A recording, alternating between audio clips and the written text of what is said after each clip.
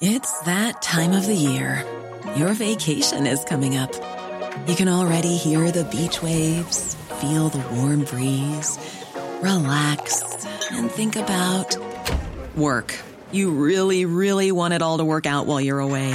Monday.com gives you and the team that peace of mind. When all work is on one platform and everyone's in sync, things just flow. Wherever you are, tap the banner to go to Monday.com.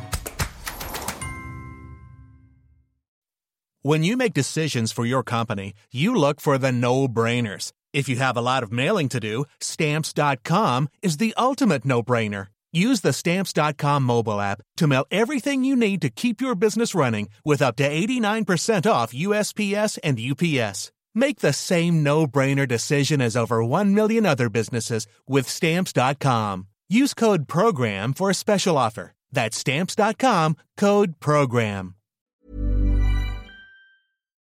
Michael Reid on LMFM. Now, COVID-19 was discussed by the Health Committee, which had members of NPHET in front of it yesterday, and there was some very, very disappointing news for nursing home residents. We have data from June the 27th to September the 11th inclusive. So over that period, there was 7 outbreaks in community hospital or long stay units and 51 outbreaks in nursing homes. That's 58 outbreaks in total. And then across those 58 outbreaks, there was 896 cases recorded, of whom 31 were hospitalised, so 3.5%, and of whom 31, unfortunately, passed away. So again, 3.5% mortality. And then last week, there were 4 new nursing home outbreaks reported. Really concerning news. That, by the way, the Deputy CMO, Dr. Ronan Lynn, speaking at that Health Committee meeting. Other members of NPHET were there. Professor Karina Butler is the head of the National Immunisation Advisory Committee. All staff in nursing homes are vaccinated, and we know that there are all the protective measures that need to be in place as well, and that all of the residents are protected and that their protection is optimised. Absolutely, I would encourage everybody to get vaccinated and happy to help in whatever way we can. I think we actually missed the beginning of that clip, which was Professor Butler saying she hopes all staff in nursing homes are vaccinated, but that appears not to be the case, and there is concern. Yes, we're keeping a close eye. We have experienced a number of outbreaks over the recent times in nursing homes. I mean, the first explanation for that is obviously what we call the force of infection. There's just so much infection out there in the population, and there's certainly, although it's reduced somewhat in recent weeks, the level of infection meant that if you have a situation whereby we don't have 100% vaccination, and we do have very high levels of vaccination, we don't have a vaccine that is 100% effective, then we're always going to have some people who are vulnerable if they encounter another individual to transmission and to picking up that infection. And that's exactly what's happened within our nursing homes. It's also what's happened in these age groups in the community. We've seen a rise in the incidence in the corresponding age groups in the community. Right, that's Dr. Tony Houlihan, CMO. Let's talk to Tadhg Daly, who's Chief Executive of Nursing Homes Ireland. And a very good morning to you, Tadhg Daly. Thank you indeed for joining us. It's obviously been a bad couple of months and lots of reason to be concerned, it would seem, this morning because of this force of infection, as Dr. Houlihan put it. Yeah, absolutely. I mean, we've known all the way through that, every time we think we're on top of COVID, it comes back and as he said himself, the force of infection and particularly the Delta variant is proving particularly challenging. That said, I think it's important that we're not alarmist either. While there are increased outbreaks, while there are increasing numbers of infections, thankfully, both the impact of the disease and indeed the mortality rate, is much lower, thankfully, than it was, and that's down to vaccination. So, I mean, there is a concern around what they would term breakthrough cases, and I suppose that's why we would very much welcome the decision of NIAC just last week to engage in a booster campaign for all of the over 80s in the community and indeed all of nursing home residents over 65. So that's the priority now over the next number of weeks, that the booster would be administered so that we can give every protection to the residents right across the health service, but particularly in nursing homes. Yeah, because there's obviously a problem in terms of protection, because you're talking about around 900 cases since the end of June, and you'd assume that the vast majority of the 900 people who have contracted COVID were vaccinated. Yeah, I mean, that's our information. Clearly, the high take-up of vaccination right across the country is very encouraging. And we know that in the over 90s and the over 80s, it's up over, 99%. So, I wouldn't have the detail on each individual case, but the information coming from the Health Service and the Health Protection Surveillance Centre is that all, the vast majority, if not all, were doubly vaccinated. So that is a concern, and that's, as I say, why the booster now is so important, because NIAC made that decision last week.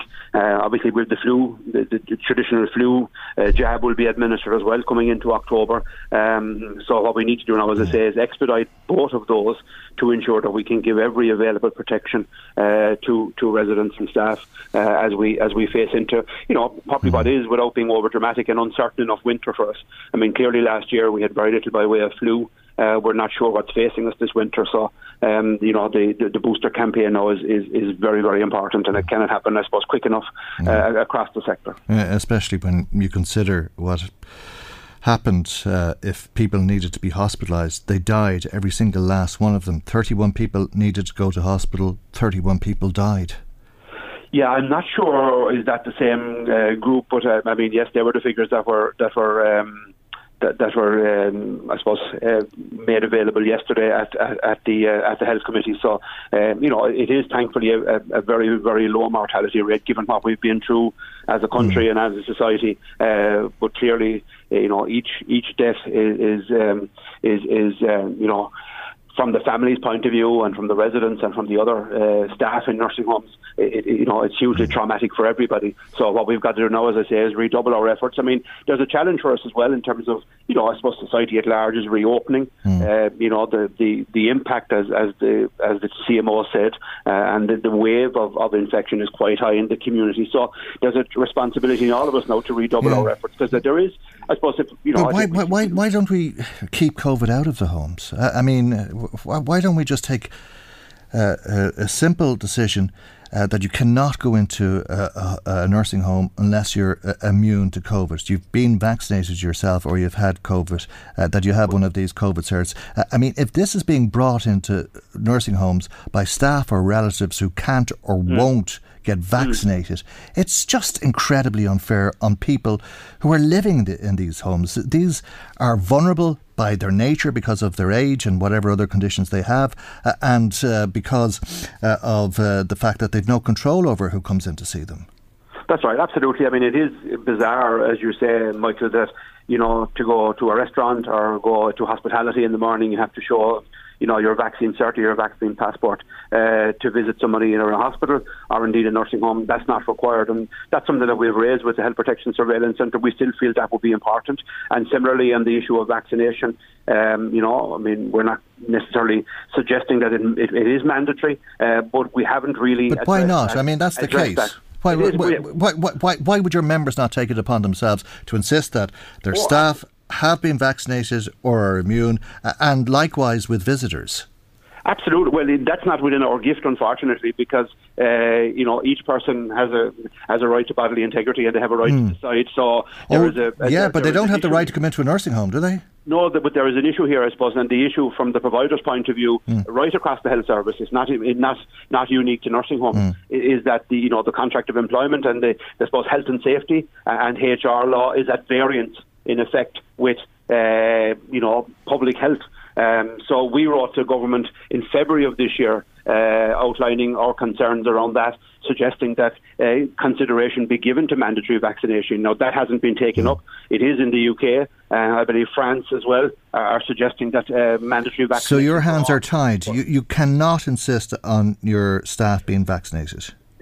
No, what you can do obviously is promote, and we continue to promote the vaccine. We continue to make the vaccine available, obviously. But in terms of for an existing employee, in terms of their existing contract of employment, and this is right across the health service. As I say, it's not. That just seems terribly unfair on the relatives, doesn't it? on the patients and the residents. And also, it is on the staff and it's on the provider as well, because you know, the nursing home is a community of people. It's a community of residents, staff, and management.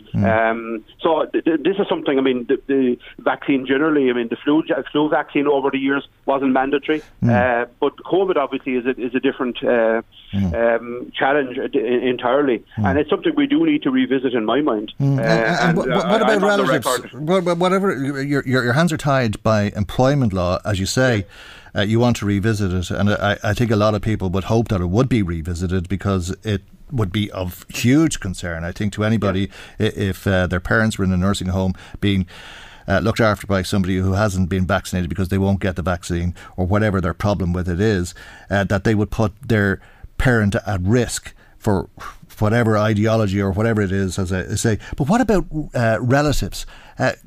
Can you stop relatives coming in if they haven't been vaccinated? Well, no, the Health Protection Surveillance Centre's guidance is saying that vaccine, while they would encourage and suggest that all persons should be vaccinated, that it's not a prerequisite, it's not a requirement. So at the moment, under the guidance that's there, you know, the provider, or whether it's in, as I say, a hospital or indeed nursing home, doesn't have the right to say that you can't come in if you're not vaccinated, unfortunately.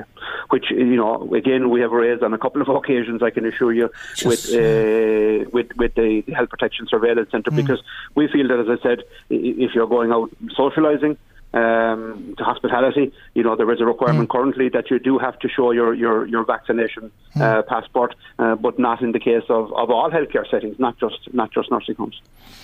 I just find it hard to believe, because I mean, this is the most at-risk cohort that there is, and these figures show it. The 18 to 25s or 19 to 25s, that cohort were the biggest risk group. Now it's all but eliminated in young people because they've been vaccinated and the vaccine is protecting them. The vaccine isn't protecting older people, and particularly people who are in nursing homes, and they're in your care. You have a duty of care. We're asking you to care for them. You're saying you can't do it to the degree that people would hope that you'd be able to do it because your hands are tied.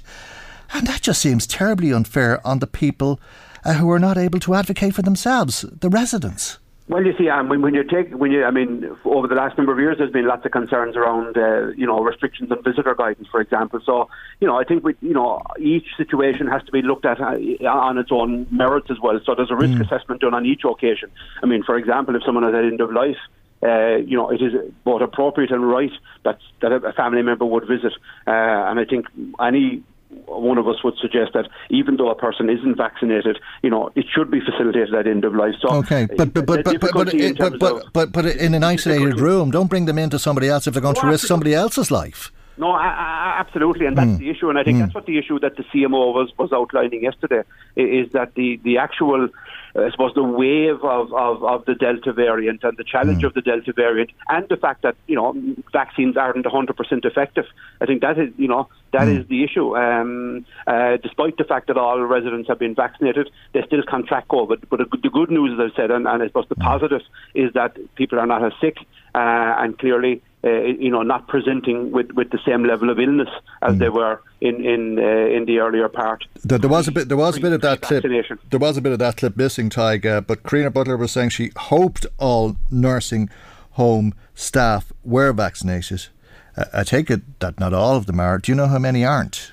Yeah, I mean, again, it is the HSE administered a vaccination programme, and we've been trying to get, I suppose, figures recently, but it's upwards of 90% across the country. It mirrors what's happening, I suppose, in the population at large. And my understanding is that there are some pockets of the country where it's not as high as any of us would like, and that's the challenge for us now collectively, both as NHI, the HSE, the Health Protection Surveillance Centre, and indeed local providers, to continue to promote vaccination. We've seen the effectiveness of vaccination. Vaccination, in terms of the, I suppose, the pyramid, if you like, of measures that we can do, vaccination is the single biggest effective measure. It's a simple question of to my mind, it's a simple question of morality. How can anybody in good conscience go into a nursing home where people are so vulnerable, knowing that they could kill them, and quite literally so, by passing on this disease, which has this force of infection, as the CMO described it, led to 900 cases in people who have been doubly vaccinated and 31 deaths.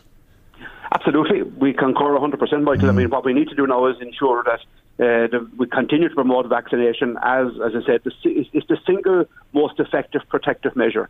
You know, obviously infection control, hand hygiene, temperature checks. I mean, there's a whole myriad, I suppose, of public health measures that we can continue to do collectively or individually and collectively. But vaccination has proved to be the most effective. And that's why it's important now that we continue to promote vaccination for those who aren't vaccinated, and also then the rollout of the booster vaccination is a priority as we head into, you know, what is potentially an uncertain winter for us all. Yeah, I'm going to spend the rest of the day scratching my head, if you don't mind, Tig, and it's certainly not your fault. You wanted to revisit it, but I will be scratching my head. How can employment law protect somebody or allow somebody? How can employment law allow somebody to put somebody else's life at risk? That to me doesn't add up. The good news, I suppose, in terms of there was a ruling by the Data Protection Commissioner recently, is that from an employer's point of view, in healthcare, you're entitled to ask the question. In other employments, you're not, which again is a situation for many employers outside of the health service. So, from that point of view, from an employer in the health service, as I say, you are entitled to ask the question. Okay, well, hopefully it'll be asked, and maybe people will be encouraged, as you say, to do the right thing. Absolutely. Tig, thank you very much indeed. That's Tig Daly, Chief Executive of Nursing Homes Ireland. Michael Reid on LMFM. Cool fact, a crocodile can't stick out its tongue. Also, you can get health insurance for a month or just under a year in some states. United Healthcare short-term insurance plans, underwritten by Golden Rule Insurance Company, offer flexible, budget-friendly coverage for you. Learn more at uh1.com. Hey, it's Paige DeSorbo from Giggly Squad. High quality fashion without the price tag. Say hello to Quince. I'm snagging high-end essentials like cozy cashmere sweaters, sleek leather jackets, fine jewelry, and so much more. With Quince being 50 to 80% less than similar brands. And they partner with factories that prioritize safe, ethical, and responsible manufacturing. I love that. Luxury quality within reach. Go to quince.com/style to get free shipping and 365-day returns on your next order. Quince.com/style.